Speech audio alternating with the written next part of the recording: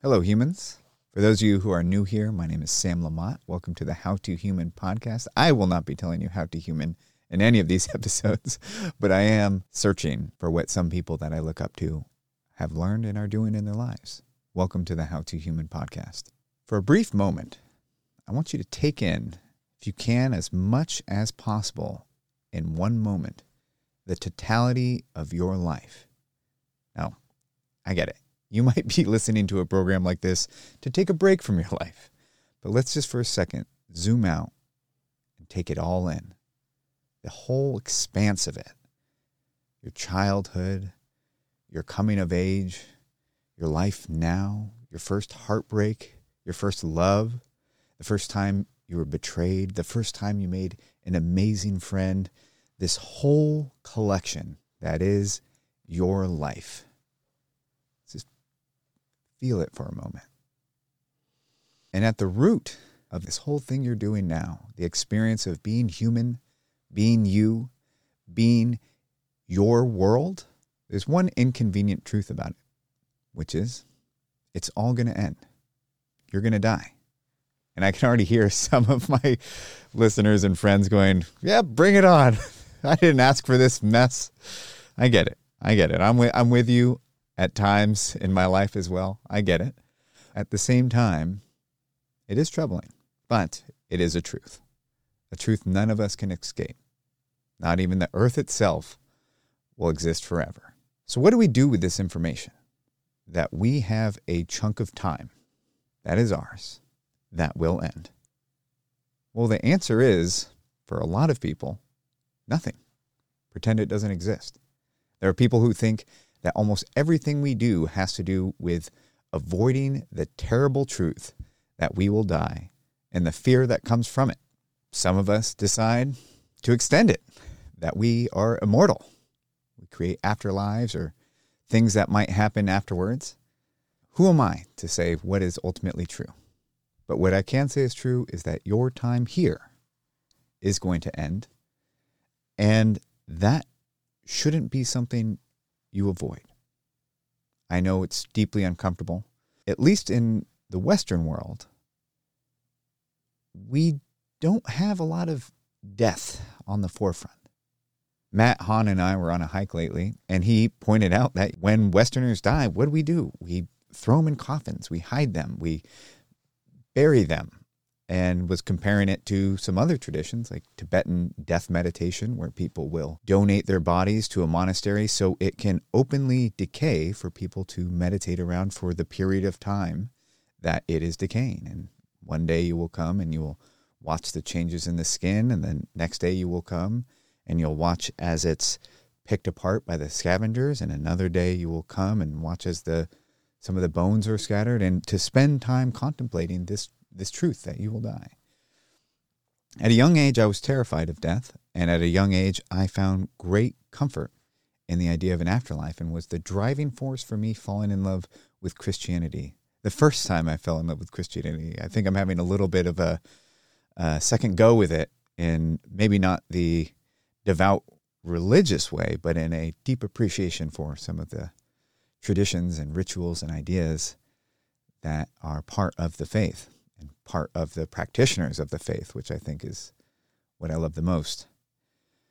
Our guest today is Kate Ballard, who wrote 2 incredible memoirs about her process of finding out she was going to die sooner than she expected, much sooner.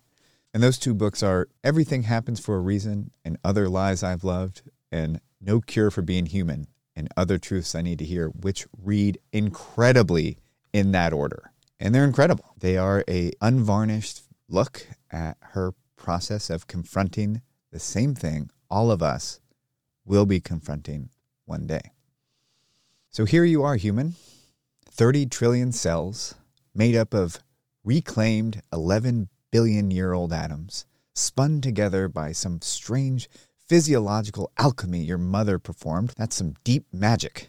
What are you going to do with your little bit of time? And you have a little bit of time. It reminds me of a coin that Peter Rollins gave me that just says, there is no solution, there is no solution, there is no solution. And we are solution machines. We are meaning machines. And it is way better.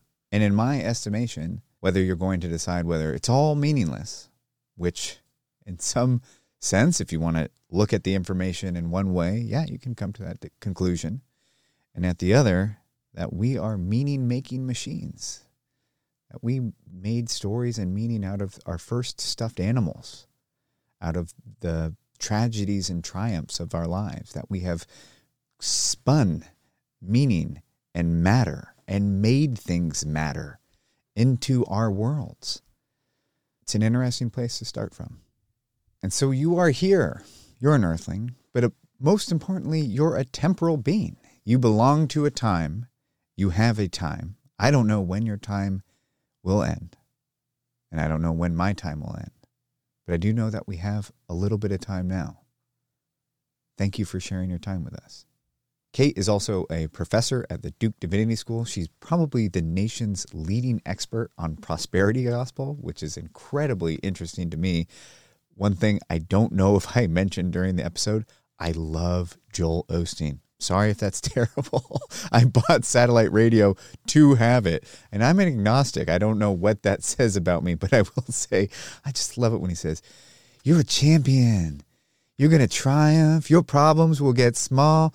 I'm sorry if I love it, but it was an interesting conversation to have, as well as the big existential question, but just to sit down with somebody who has spent 10 years of her life traveling to these churches and learning what is working and what isn't working. If you read her books, you'll know that is a very generous estimation. I'm a Christian turned atheist turned agnostic, drawn to religious speakers and sermons and parables.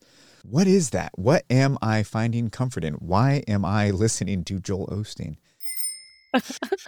So, Kate, thanks for your time. I really appreciate it.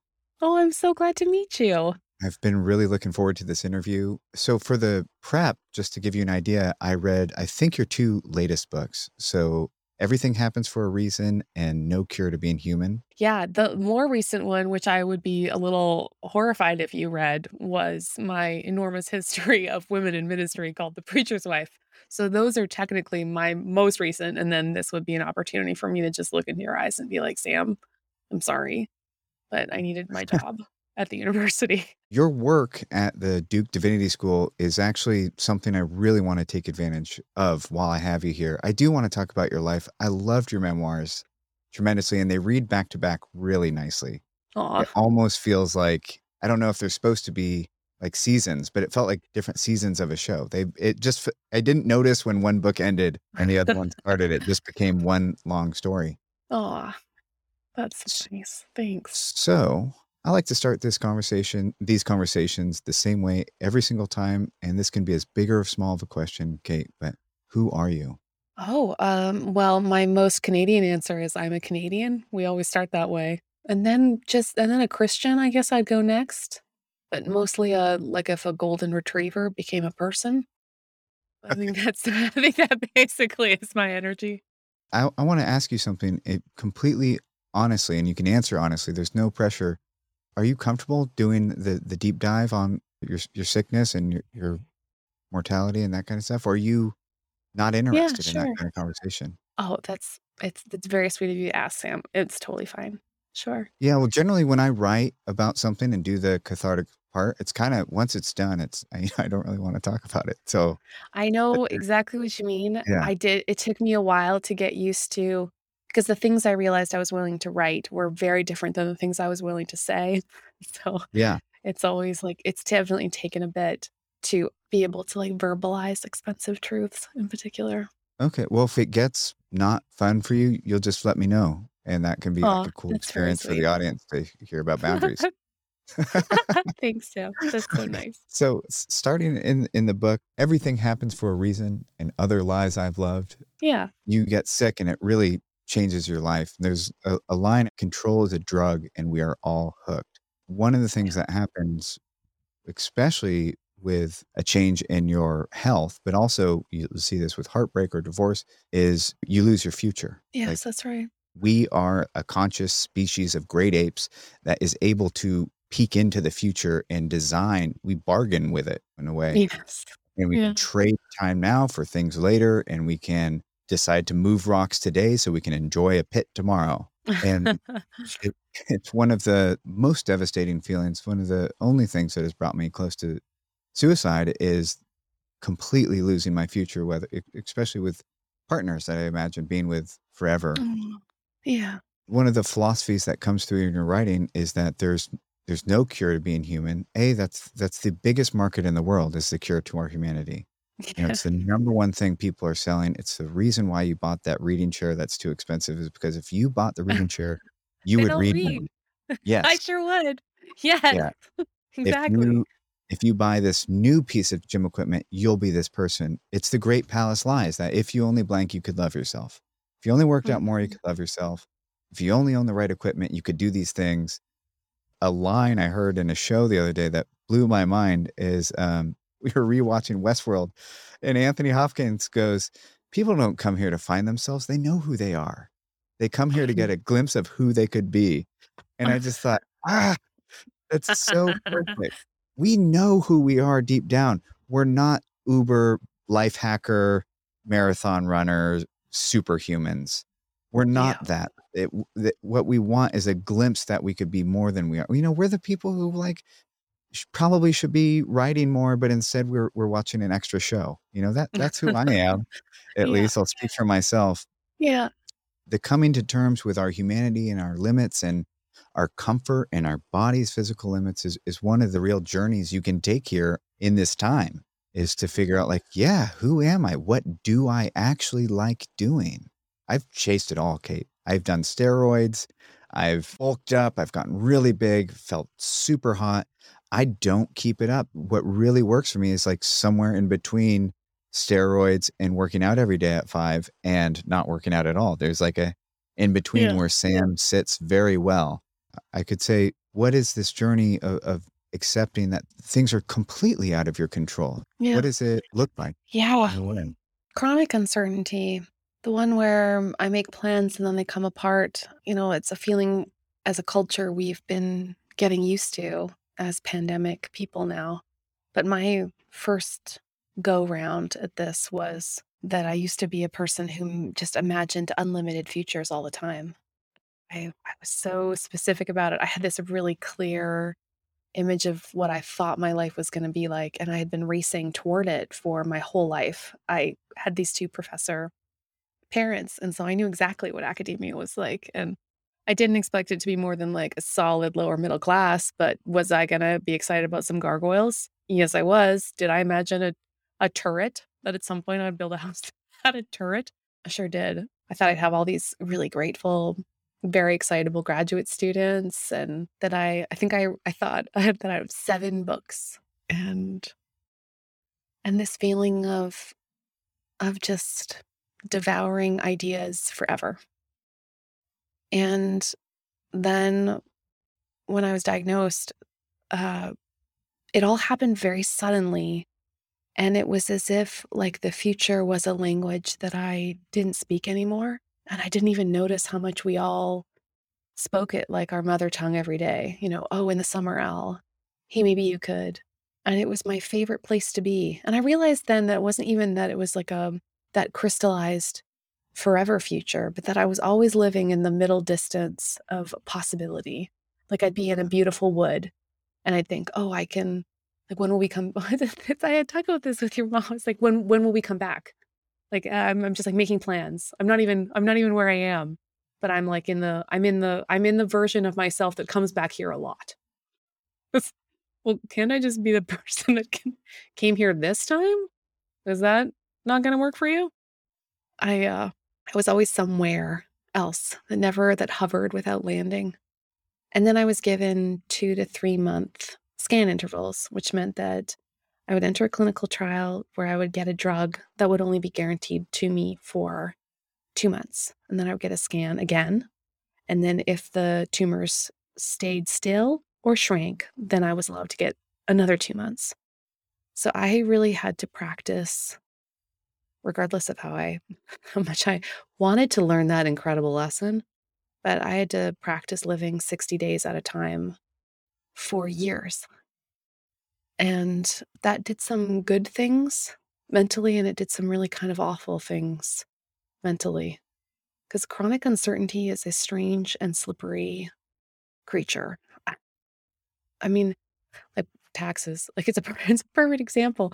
It's like there's some future planning you have to do in order to stop living in hypervigilance. Like you have to imagine that you're the kind of person who's going to be alive to file said taxes so that you can keep your receipts today. We're always making some kind of adjudication about the future. So I realized that hyperpresentism was bullshit. And that I was never going to be able to entirely live in the present, nor was that preferable. But that I would have to abandon the endless, exhausting futurism that I had spent 35 years like carefully cultivating. So I guess that's a lot of what I've been thinking about over the last couple years and writing about is what is a different relationship to the past and the present and the future than the one I was so invested in. Part of it now, I guess, is that to me, the past is a place that I can go to for unforced gratitude because no one can make me make a gratitude list. It's a What? place with oh my gosh, I'm so over gratitude lists. People always say be grateful when your life is so horrible that they really want you because they want you to just like add up smaller and smaller increments. And it's often another thing people use to say that it's not so bad when it is in fact unbearable. So Right. I started thinking of gratitude or the past as a way of remembering beautiful things, especially beautiful surprises, something I couldn't possibly have concocted on my own. And then I say, thank God that's already mine. It's already mine. That gives me a way to be, it's a way to feel like I received a present. Yeah. How would you describe that balance you're talking about between I agree that the people who are like just live in the present and we're gonna personality lobotomize ourselves so we seem spiritual, but we're like the least interesting people in the world. Uh, but like that's not it. There is a balance between them. And in the chapter of your life you're in now, how would you describe that dance of finding that zone Yeah. that feels Yeah. right? Because I'm somebody who loves working. I love it. I love the feeling. I worked all the way through cancer. I wrote books in waiting rooms. I love it. Part of that has been because I got the gift of being able to do exactly what I'd hoped that I could do, and that was almost taken away from me. So I feel so grateful that my brain can swim away and be somewhere, especially when my body is in pain. That has been so I've even just the elasticity of the present feels like a little more dynamic to me than it did before. That you can be somewhere, like for instance, getting blood work and having to sit in the cancer center, but that you can also just be somewhere else. As you can go somewhere with your mind. You don't have to stay exactly where you are. It's okay. You're not always missing something. That we borrow from the past and the future all the time for good reasons, protective, loving reasons, and that it's fun to make plans. So I've come to I love the future, but there will be no bucket list, no collective set of experiences that are ever going to feel like enough. It will always make me hungry. But I've just I've made my peace with that of not having that kind of peace. To me, being hungry for more, for the future feels exactly to me like being alive. And so I can always tell it's like a good sign when I'm like nice and hungry. It's beautiful. One of the things that stuck out to me a lot, especially as a father, I have a 12-year-old and starting to really think about like, how do I help guide him into manhood? I didn't have a dad, so this is all new to Yeah. me. You wrote about your hopes for your own child that you wanted to raise tough softies. I wrote down, knows the pain of the world and be better for it. And there's something right there that I wanted to kind of drill into and hear more about. There's one line in a book, but it spoke pages. There's something to that, to where, yes, if you're just writing gratitude lists, they can become so shallow and such just another exercise a useless exercise. I wish I had a word to describe what it means to be appreciative with your eyes wide open to the Mm, horrors of the yeah. world.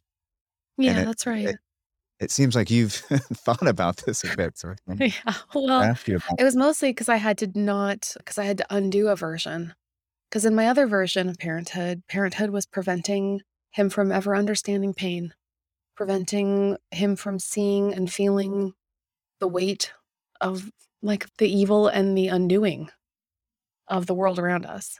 But in that model, if I'm the one that gets sick, if I'm the one that brings pain into our home, then that makes me actually the bad thing. It makes me the thing that happened to him. And that right. also wasn't really true, like true in a deep sense of what love does, where love is the wide spectrum of the ability to see the world as it is, to help each other find our place in it. But that if I could find a gentler way of helping us both be honest about the not enoughness of life, then that would require a very different parenting model. So I now no longer think it's my job to be just a shelter, just a antidote to pain, but that I want to be like a loving witness to the world as it is. And I hope then that that our love for each other will give us both courage, especially to serve. Because right now I'm in a season where I'm feeling pretty great. That means then that it's a time to give back.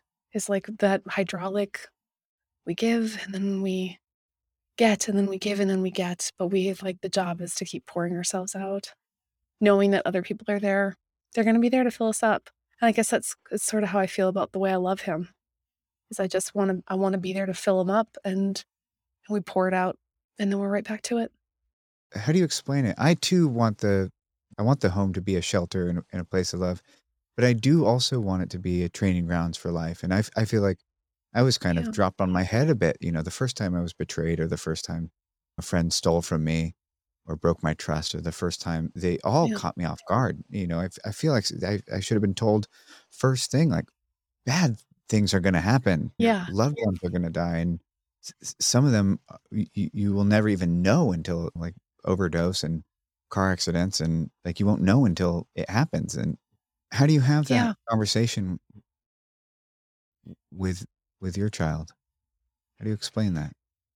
Yeah. Because those to me are like the two themes I think a lot about is hope and courage. Hope for me, the kind I want to teach is not optimism. It's the sense that placed God is in the future drawing us toward a big story about love. So it's not hope in ourselves, it's not self-reliance, it's not the kind of hope I want for him is that he feels like he is part of a really deep history of love that he can't possibly get out of. But then also courage, right? That we have to like face the world as it is, that we have to look suffering directly and say that this world is not enough and that we are certainly never enough without one another. So I feel like the courage piece was something that I lost somewhere in a millennial parenting plan. The need for it. So, yeah. Yeah, hope and courage. But it can't be optimism and it can't be self-reliance and it can't just be endless self-esteem. Yeah. While I have you here, what's the difference between faith and hope to you? It's so funny. We just talked about that in my History of the Prosperity Gospel class the other day. I think the definition of faith was a cultivated expectation and things not seen. I think that was the Pauline definition. I guess I always imagined hope, though, fundamentally as well. I mean, the most Christian, most like Christological answer is Christ's salvation of the world. I think I always just kind of imagine it as that hope is like an anchor. Just, and there's like a long story that it's like we're being pulled like a rope toward. Yeah. But I don't, I'm like better in the negative. Faith, as it turns out, is not in the place where we started. It is not positive words and thoughts affirmed out loud. It is, I think, a cultivated expectation in a truth that is not of our own manufacturing. But man, I'm not a biblical scholar. Wouldn't it be nice if I was, Sam? Well, you're at the School of Divinity. I expect, some No, good I roam the answers. hallways asking questions like, am I allowed to feel this way? What's going on with me? you're an expert on prosperity gospel and because you're somebody with a lot of theological training, I've been very interested in the teachings of Christianity lately, and I'm agnostic. I was raised Christian, and then when I got sober, I became a hardcore, awful atheist. What happened is I started to notice that the people who had a higher power and the people that were part of group, like religious groups, were just doing better than me. There's just no arguing with it. And so I reluctantly have been dipping my toe back in and just trying to figure out what feels right. So when I read parts of the Bible or I listen, I'm doing moral readings more than anything else.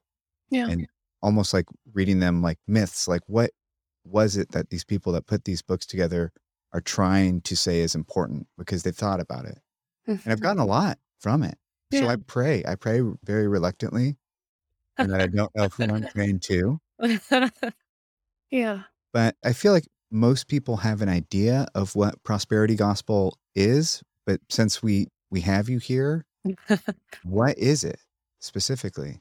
Sure. Well, it's fun to start with a definition because it's so often misunderstood. The term prosperity gospel is usually used kind of as a slight, as a diss to people who believe that God wants to reward them with health and wealth and an overarching sense of victory in their lives. Just even knowing what to name it has been part of this kind of mystery that I felt like I was kind of like a detective in a strange historical fiction narrative when I was trying to figure out how to be a historian of a thing that had not yet been named and the history not accounted for. Because it's the belief that God wants to give you health and wealth and victory is a belief that started in the late 19th century as a result of nascent theologies about the power of the mind. That the most important thing spiritually about us is our power to create using positive thought and word. So, what began as a set of beliefs about mind power fed its way into early Pentecostalism and gained with it a sense of the supernatural, and that in all things in a Christian life, that God could make you whole if you had the right kind of words and belief. So, over the last 100 years, the prosperity gospel has been a loosely related set of enormous churches and televangelistic TV networks and now social media personalities who are there to give you the tips and tools and techniques to let you prosper where other people might fail. Does it, in your estimation, does it come out of the revival movement, It uniquely the American thing? engine, yeah, well, it is the most American, Sam. It could not be more American.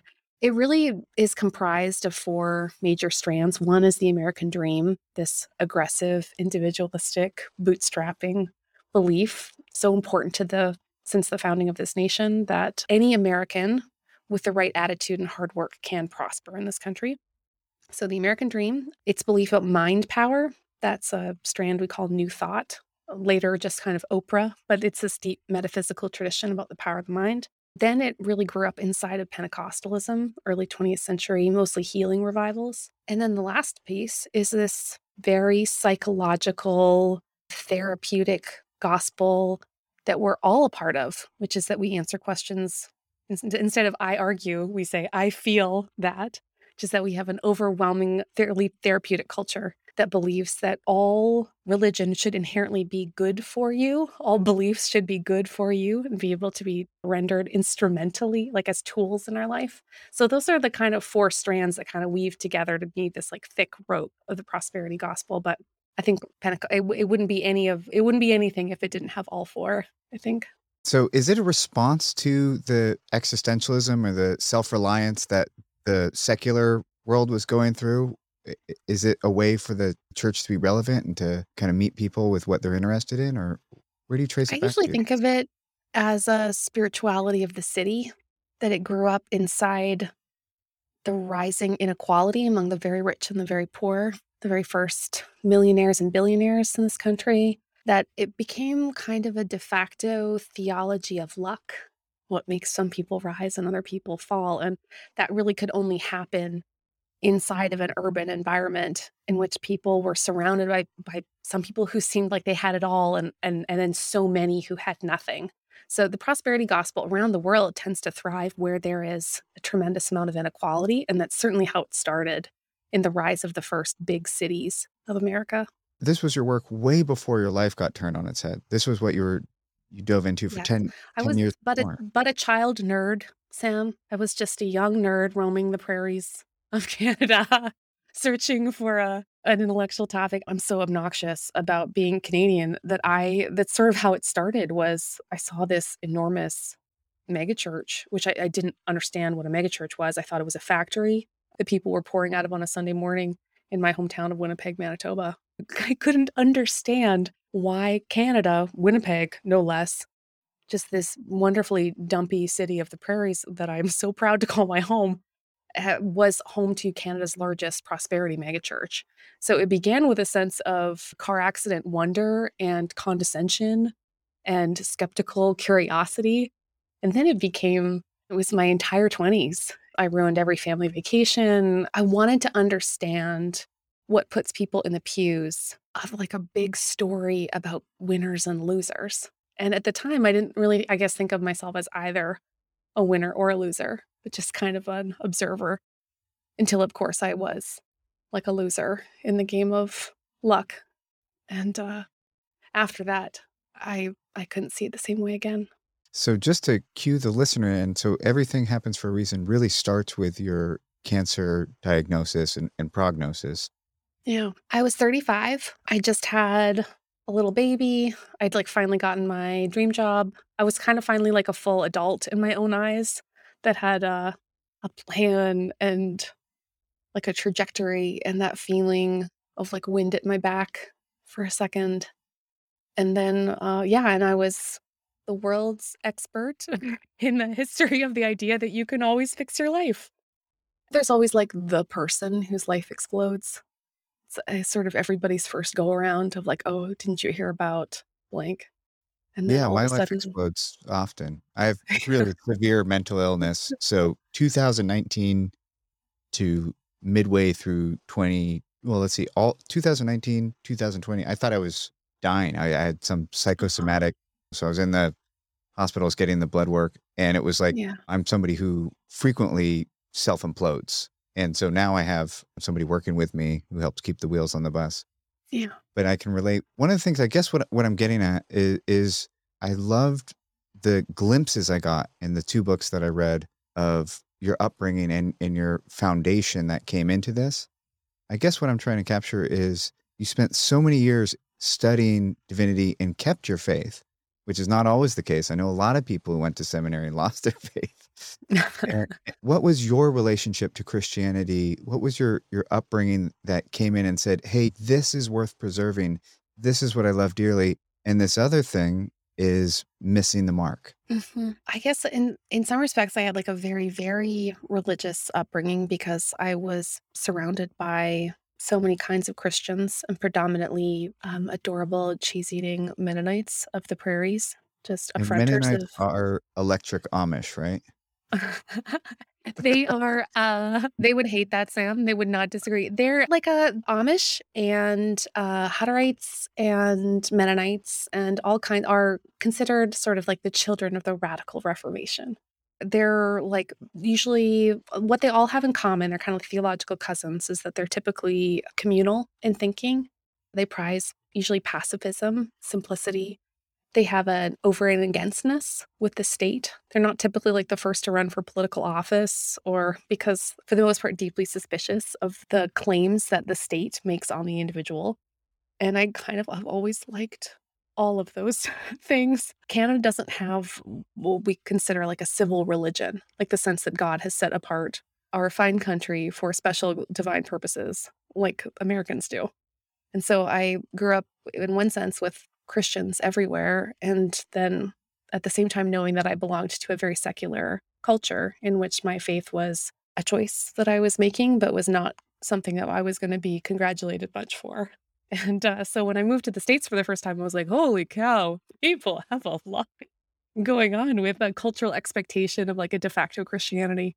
So I think I never really felt like my faith had to be rescued from like either a project about patriotism. I didn't need to be reminded that no one really cared what I believed.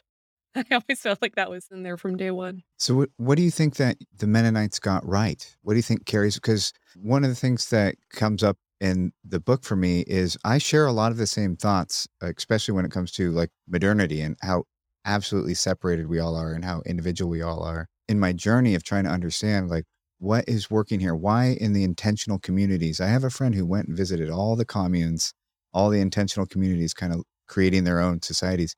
Said the only ones that stick together long term and don't devolve are the ones that have some kind of faith. And Mm. he's not a big person of faith. He was just an observation. Another thing that I learned is I guess what Martin Luther King called the holy community and the purpose of lamentations and the idea of that when life is coming, when things happen, which life will come and children will die untimely deaths and your friends who don't seem to deserve it will have horrible things happen to them. Mhm. And the idea that there's more than the individual. And I think that is something that you're describing in the communities you grew up with. And if you could tell us about that. Yeah, I love all those things that you just mentioned, Sam. I love a sense of corporate responsibility that people can have for one another.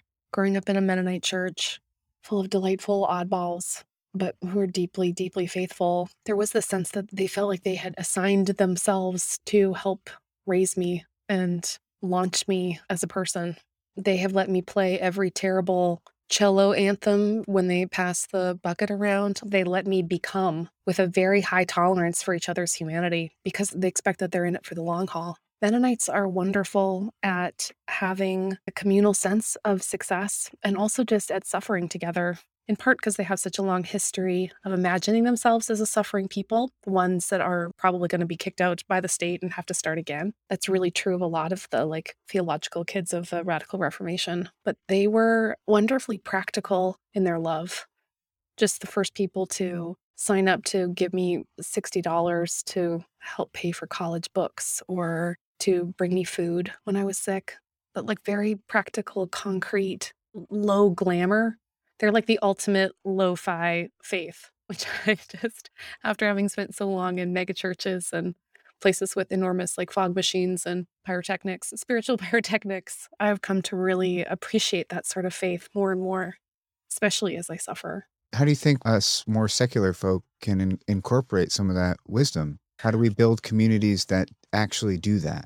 That Yeah. act- I think one of the things that I just noticed this a lot about Mennonites, that they have really low expectations, for like, they have a maybe low expectations, not the way to no, it's low expectations. They're just not expecting perfection from one another, so they're not gonna be that disappointed. They keep it on an even keel. Some of that is masking their own feelings, which they are really experts in a way that we might not always think is healthy, but they really do expect to be neighbors over the long haul. And so I think in a way not expecting perfection from each other, not imagining that everybody's going to love each other's, just cherish each other's personalities.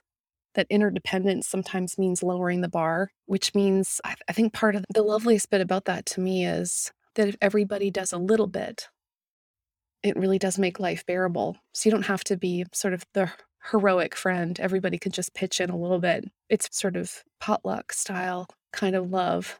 And none of it's very glamorous. It's like, here's the garbage thing I had in my fridge and I made it for you. Hope you like it. Or don't, but I did make it for you.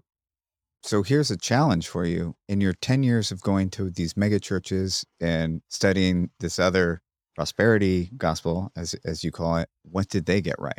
Oh, I love the prosperity gospel. I guess that's was a real surprise to me. It took me a few years to realize the courage in their faith, the delight they took in expecting things from God and from faith. If Mennonites have low expectations, prosperity gospel has sky high expectations. And it's easy to make fun of the person who believes, God is in every empty parking space kind of thing. But a few years into just having a lot of prosperity friends and people that I'd interviewed, I came to really value the delight and wonder that they took in feeling that God loved every part of their life and God thought every part of it was meaningful. So does God care that they get that promotion or that that kid comes home or that they felt beautiful today? I mean, there was looking at the long history of the prosperity gospel, so often it's been adopted by groups that have been marginalized. It gives them such a strong sense of being cherished. It's partly sometimes what material prosperity does for us.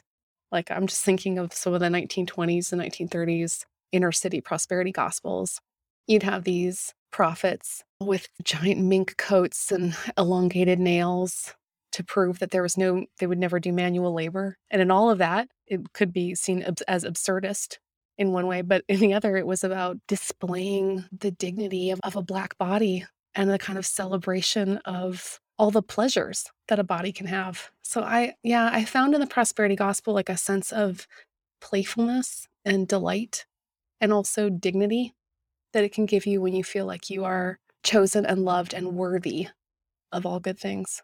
I have a strange anecdotal personal relationship to the modern evangelicalism and these megachurch societies because I know a lot of refugees. Like a lot of these Mm. refugees who left these communities have just come into my life and become friends of mine. There's always this funny dynamic where they're telling me about all the stuff that was wrong with it and that it was terrible. It was not affirming of LGBT, and that's important to me because I'm not what most straight people would call straight.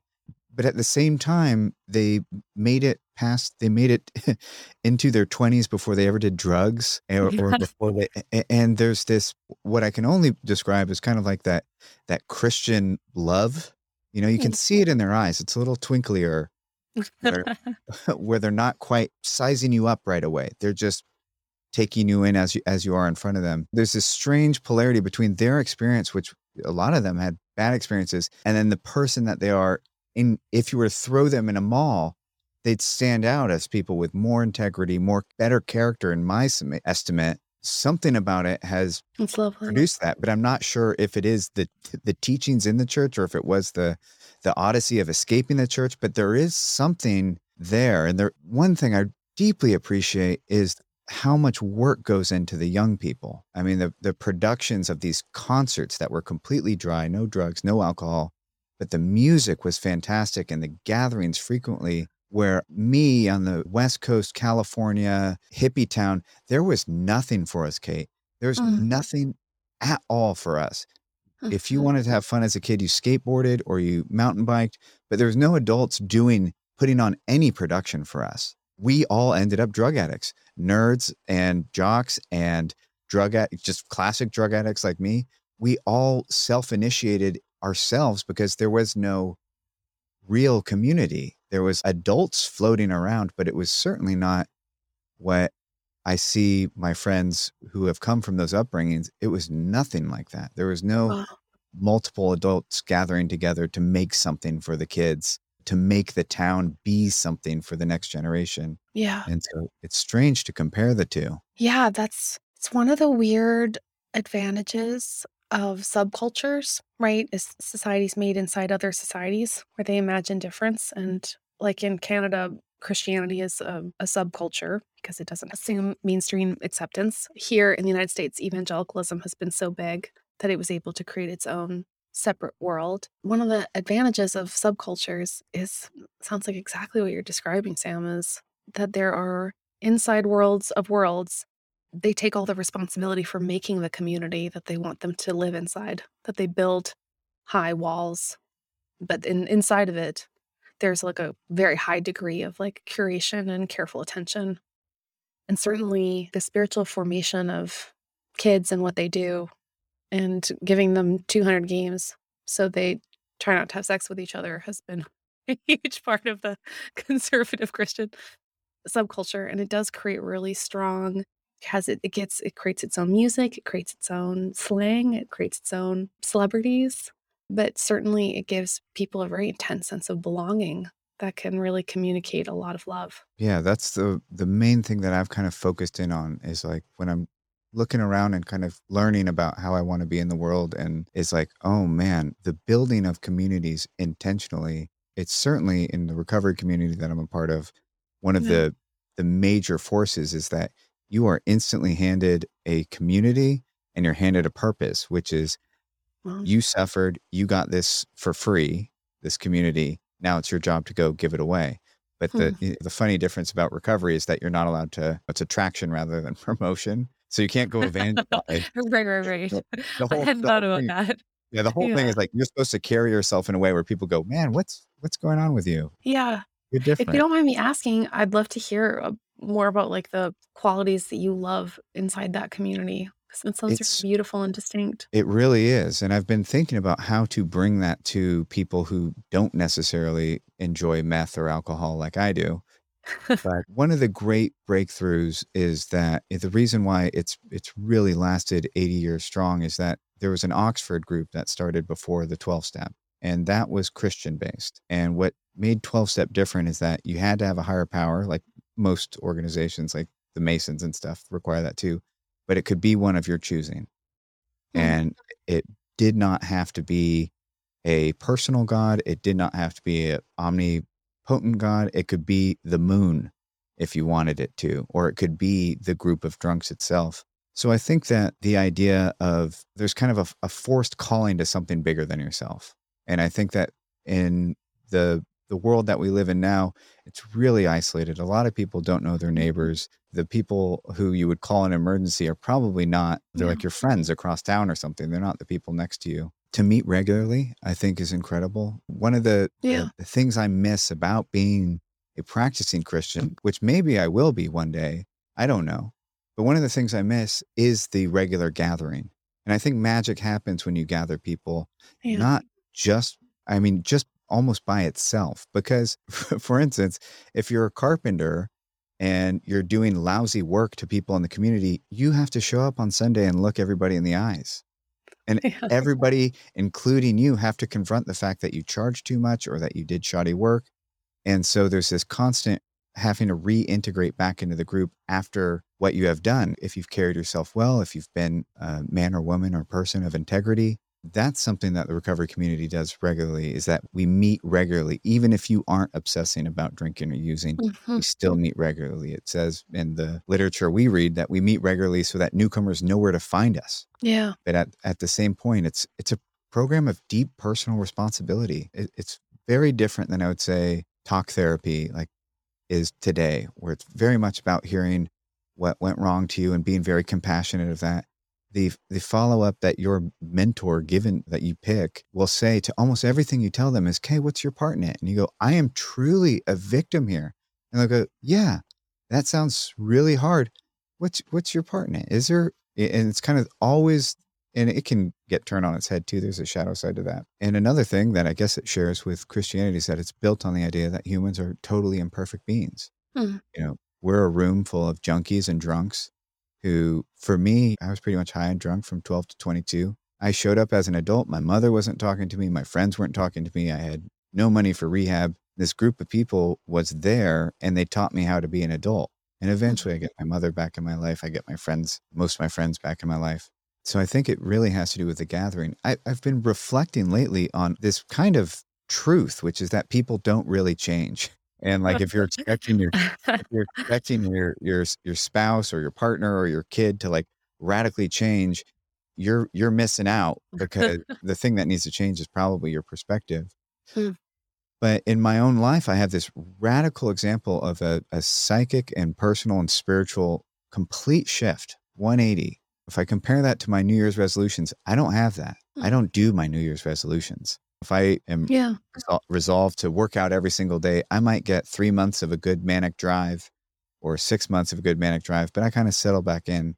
And I think it was the group. I think it's when you do things in group, there's more of a transformative element to it. There's something that Yeah. allows it to happen. Your shitty ideas and your lofty goals get edited pretty quickly. I You mean, know, how dare you, Sam? I've got really great ideas and I have great ideas too, but when I'm part of a group, people might remind me that's not sustainable. You know, Yeah. that's a really bad plan. Maybe instead of running a mile every day, maybe the goal should just be to exercise every day because you Mhm. might not be able to run a mile. Mhm. But that's what I've Yeah. gotten out of groups. And it's really, I mean, when I think about what on earth do I want to do here during my time, I'm very time aware, as I'm sure you are too. I write down in my journal every single day what day of my life it is. Today is day 11,838 of Nice. hopefully projected 30,000. That would take me to 82. I eat healthy, I feel like maybe. And I'm aware that that's kind of based on the average lifespan of a human being. So I have no idea what's going to happen to me. I'm aware, first and foremost, that I am an earthling. You're an earthling, but we really belong to a time. We're temporal beings. I belong to 1989 to maybe 2071. And that's my chunk. The earth is going to be here long after me. It was here long before me. We belong to our times. What I want to do with my time is figure out a way to share what I've gotten a piece of, which is that this hyper individualism isn't working. It really isn't working. It definitely isn't working for me. And I know it's not working for a lot of people, that we aren't ending at our fingertips. This idea that, to me, it feels like people take too much credit for them.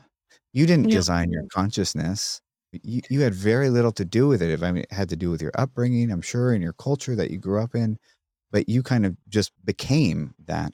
And Yeah. I'm sorry if I'm rambling. I don't mind at all. You don't end at your fingertips reminds me of an interview I did one time for the Everything Happens podcast with Abigail Marsh. She is a fear researcher, and she studies altruism and like why.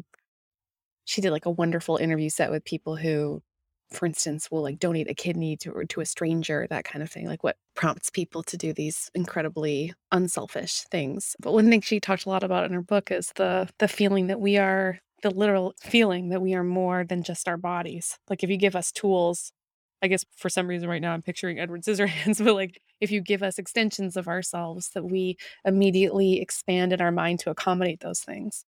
And that gives us such wonderful imagination for the interdependence you're describing, that if we don't only belong to ourselves, that our minds can actually expand to imagine other people belonging to that other. I guess that's then how she came up with her sort of very thick account of why generosity happens at that level, is because people don't fundamentally imagine themselves as different and separate from each other, and are Right. therefore even prone to be like, okay, so then my kidney is your kidney. Yeah, well, to succeed right now, you have to be like a master of so many things. You have to be an accountant. You have to learn how to do your finances. You have Yeah. to know Yeah. how to have some kind of trade. You have to know how to pay your taxes at the end of the year, how to feed yourself properly, how to exercise properly. And it just doesn't ever feel manageable to me until I enter into some kind of group. Yeah. Like, I'm with you. I gave up on being an individual roughly the time I got sick, because I realized that I couldn't manage myself, especially if I was going to die, and then who was going to be there for my family. And so individualism was just like a non-starter for me. And I had always felt very guilty about that, in part because I had accepted the idea that we are supposed to be self-making and only weak people need friends as much as I do. Or I developed in my own little mind the idea that I was like one of those medieval buildings where they're trying to figure out how to add an extra story on top. And they're like, gosh, we really don't know how to build that high. We're not architecturally there. And so then they just started adding these support structures, right? They started adding buttresses, then buttresses on buttresses. And I was like, oh, that seems actually a lot more like my life than other things. I'm going to need like a lot of flying buttresses. So that's what I call my best friends in my life. It's not the most flattering term, but I was like, hey, flying buttresses, thanks. We're going to build this. If we're going to build this life, I'm going to need a lot of external scaffolding. for me, it's the biggest change that I've made in my life this year is that I was really struggling. My therapist basically said, I don't think that somebody that a single child with a single mom and somebody who was very sensitive, I don't think that you should be working with yourself. Like, I think you need to either get into a company or you need to take on a business partner. I go, I can't afford a business partner. He goes, well, can't afford to keep doing this. Taking Reese on it and doing this together has changed the entire process for me.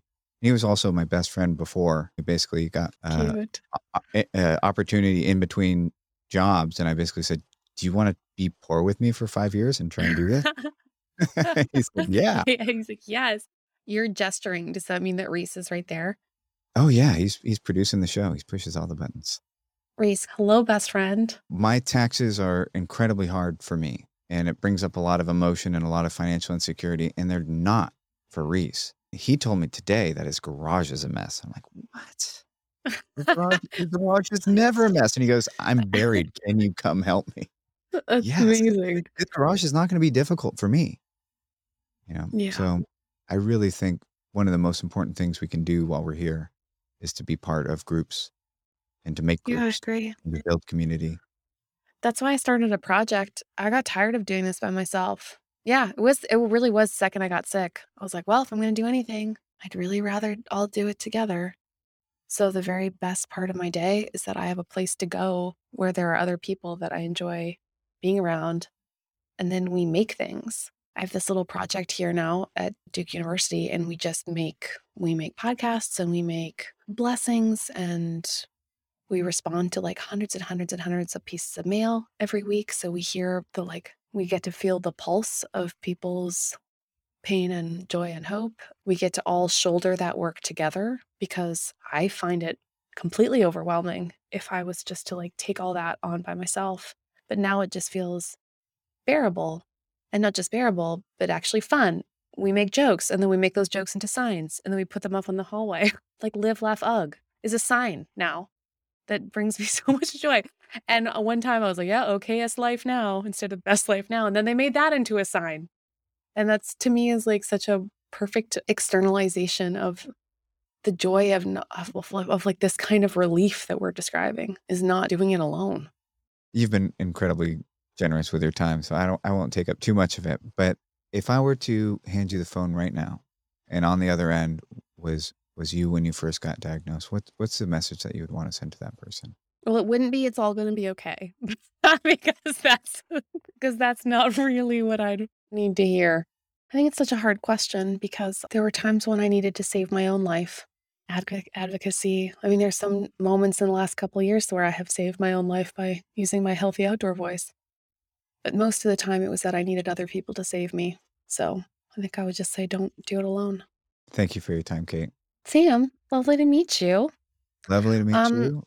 I don't entirely understand the geography of California, but when I do, I will come say hi. Yeah, please do. We have a guest room for you here. That's awesome.